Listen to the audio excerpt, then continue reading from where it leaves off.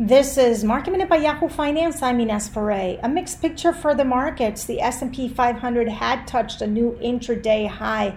Tesla touched new highs today. Walmart and Home Depot also touched new highs earlier before declining a bit as Walmart and Home Depot reported its quarterly results. Blockbuster quarters for both of those companies, with Walmart's e-commerce sales jumping 97%. But the company warning that its comparable same-store sales are starting to return to more normal levels as stimulus funds have tapered off, with same-store sales in July up 4% compared to a rise of 9.3% for its latest quarter.